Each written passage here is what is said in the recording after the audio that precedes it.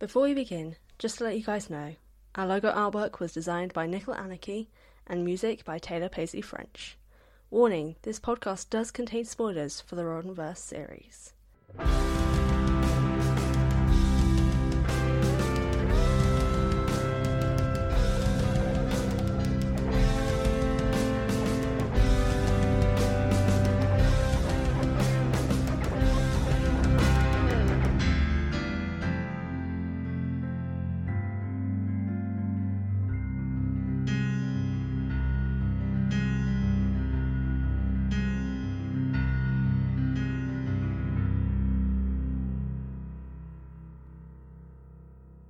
Hello everyone and welcome to The Best Damn Camp, a Rawdonverse read-along and analysis podcast that sets out to read all the books by Rick Riordan in timeline order.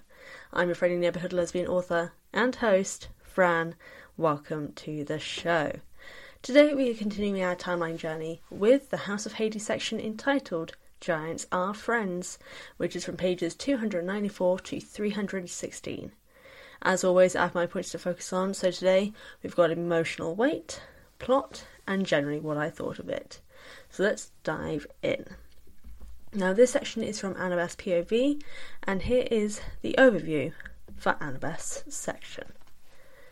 Annabeth is struggling to both keep up with Bob's fast pace and deal with the rancid air alongside her anxiety for Percy and his health. She's feeling hopeless but has to keep her spirits up for the both of them. That's when she sees the dragon and everything just feels more terrible. Until a giant comes and kills it. There's something different about this giant named Damison though.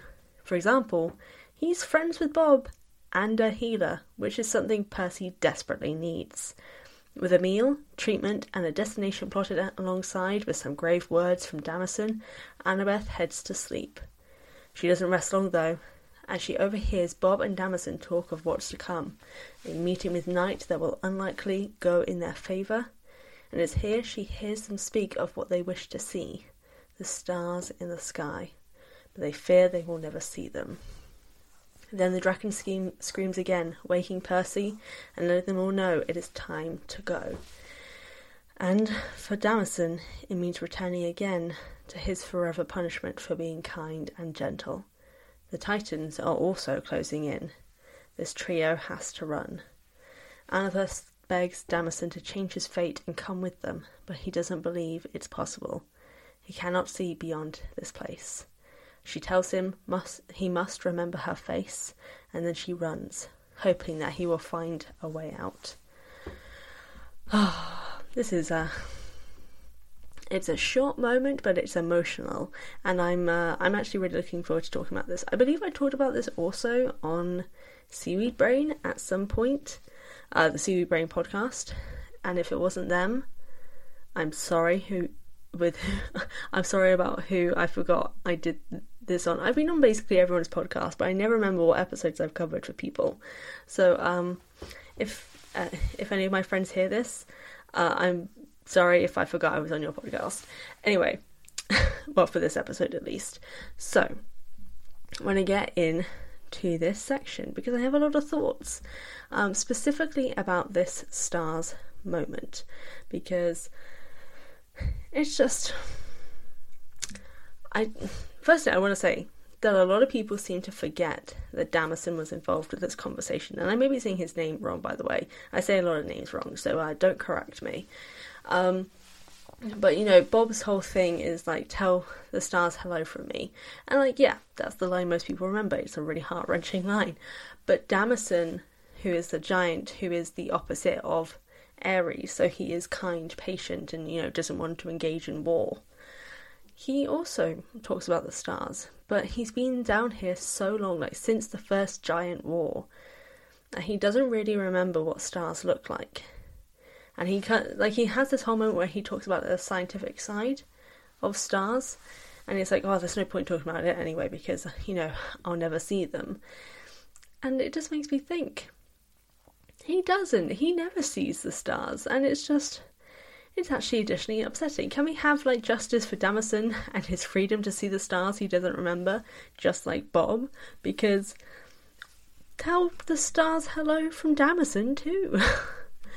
But anyway, the whole scene to do with Damison, though, and the not believing in his ability to change his fate. Firstly, hello Merida, change his fate.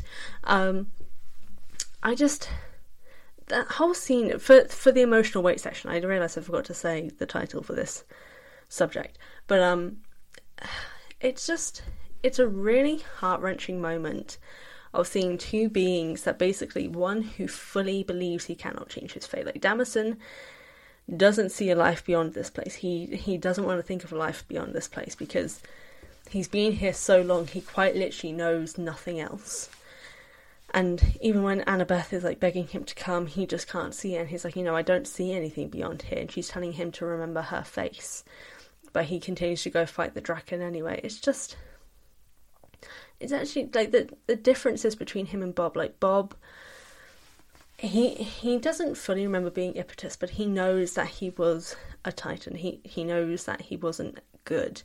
And we even see throughout this chapter that, like, every time the name Ippitus is said, Bob pulls a face. Like, he doesn't want to be known by that name. He doesn't want to be recognised as Ippitus. He wants to only be known as Bob.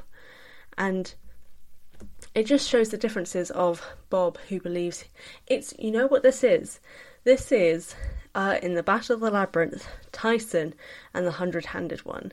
Tyson believes he can change. He can be a good Cyclops. He can do good things. He can be a hero. The 100-Handed One at that time does not believe he can do anything. He does not believe that there is a chance to win or step out beyond this cage.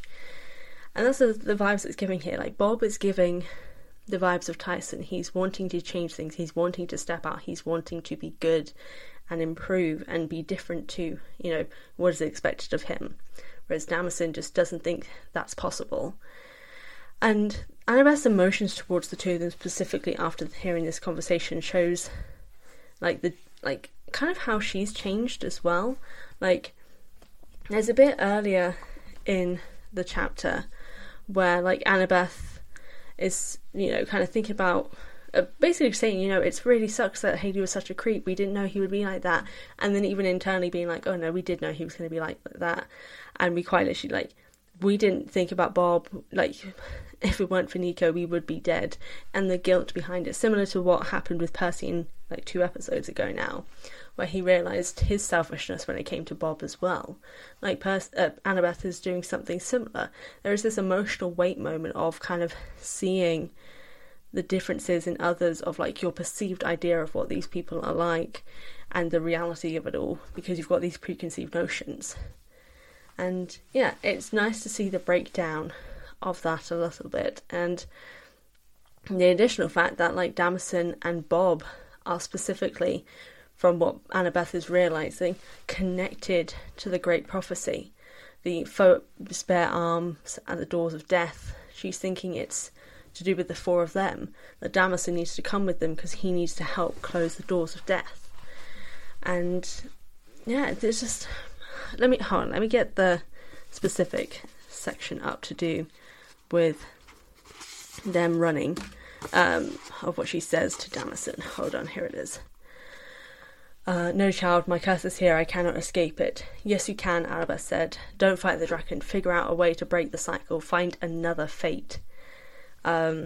And it's this bit here where she says, there is another destination. Look at me. Remember my face. When you're ready, come find me. We'll take you to the mortal world with us. You can see the sunlight and stars.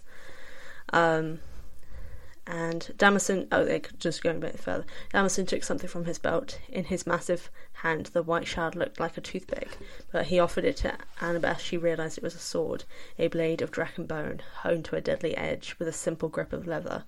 One last gift for the child of Athena. I cannot have you walking to your death unarmed. Now go, before it is too late. Annabeth wanted to sob. She took the sword, but she couldn't even make herself say thank you. She knew the giant was meant to fight at their side. That was the answer. But Damison turned away. And the emotion in that scene of just...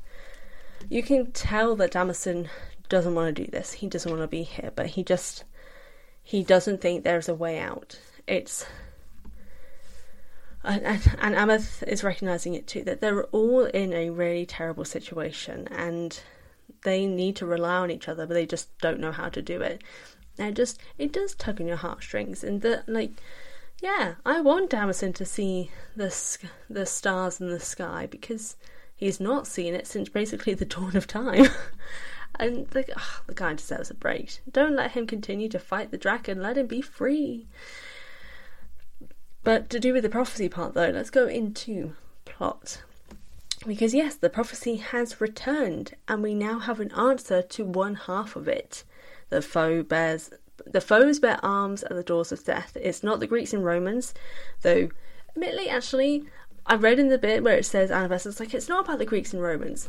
I was kind of like, but isn't it kind of still about the Greeks and Romans? Because the seven are a mix of the Greeks and Romans, and, you know, their mix is going to be on the other side of the doors of death. So the Greeks and Romans are still having to work together. So, like, technically both parts are still working. It is still the Greeks and Romans, but it's also specifically the Titan and Giant with the demigods, two big foes working together. So both works, and I kind of like that the prophecy works for both ways. But yeah, the fact that it works for the Titan and Giant to save the world and close the doors of death is very, very important. And they're changing their fate. They're involved with the prophecy, and I just love that prophecies have many, many meanings, and that it is kind of. I know the prophecy has been underway for a while, because it's about, you know, 7 demigods go on that journey. But like the big parts of the prophecy are now properly coming true, and it's just exciting to see how things are unfolding, as well as the fact that we do know that Annabeth, Percy, Bob, and Small Bob are about to go towards somewhere dangerous. Because as it says in this section here, let me get to where it said, where we have to blah blah blah blah blah. Okay. Oh yeah, she should be, and if you cannot guide them past night. Dana said night like it was a proper name, an evil name. And so they're going to see Night. They're also going to go see, I've forgotten the person's name, Achilles. No, that's not going to be how it says. Achilles. So Bob is going to be taking them past two very dangerous people. Someone called Night and someone called Achilles. And I remember the Night bit mainly because I specifically recently read The Sun and the Star. Well, I say recently, it was back in like May now. But I've read The Sun and the Star, and there is references to this in The Sun and the Star. I'll talk about that when we do get to that part. It's going to be a while from now, but, you know, anyway. But I do remember the Achilles bit, so I'm actually quite excited to talk about that when we get to it, which is probably in about 2-3 episodes' time. So, the plot is unfolding, things are going on, and I'm very excited for where it is going, even if I am still in the mindset of I would have preferred to not have seen anything in Tartarus, because I would have liked to have been terrified the entire time about what was going on with Annabeth and Percy, because us not knowing what was going on with them would have been scarier, and maybe just a few glimpses here and there, like hearing about the note, would have been really cool to just hear about it in passing, like, oh my god, they're okay, but then not actually know about it. But that's, you know, I'll do a video about that on my YouTube channel at some point. So for now, I think that's the end of the episode, and I know these episodes have continued to be really quite short. Maybe I need to just open up the longer parts of the sections and just have more to talk about, because there'll be more plot. But anyway, let's just end it here. So here is this week's question of the episode. Do you wish Damison received more name dropping like Bob does down the line? Because I do, because Damison is the same as Bob. The only difference is Bob has a final line of tell the stars hello. Damison doesn't get that, but they should have done it as well, because Damison wanted to see them too. But that's my feelings, and now I want to know yours on the social media, so check them out there. As always though, thank you for joining me for this week's section. Be sure to join me next Wednesday as we continue our Romanverse journey. Bye!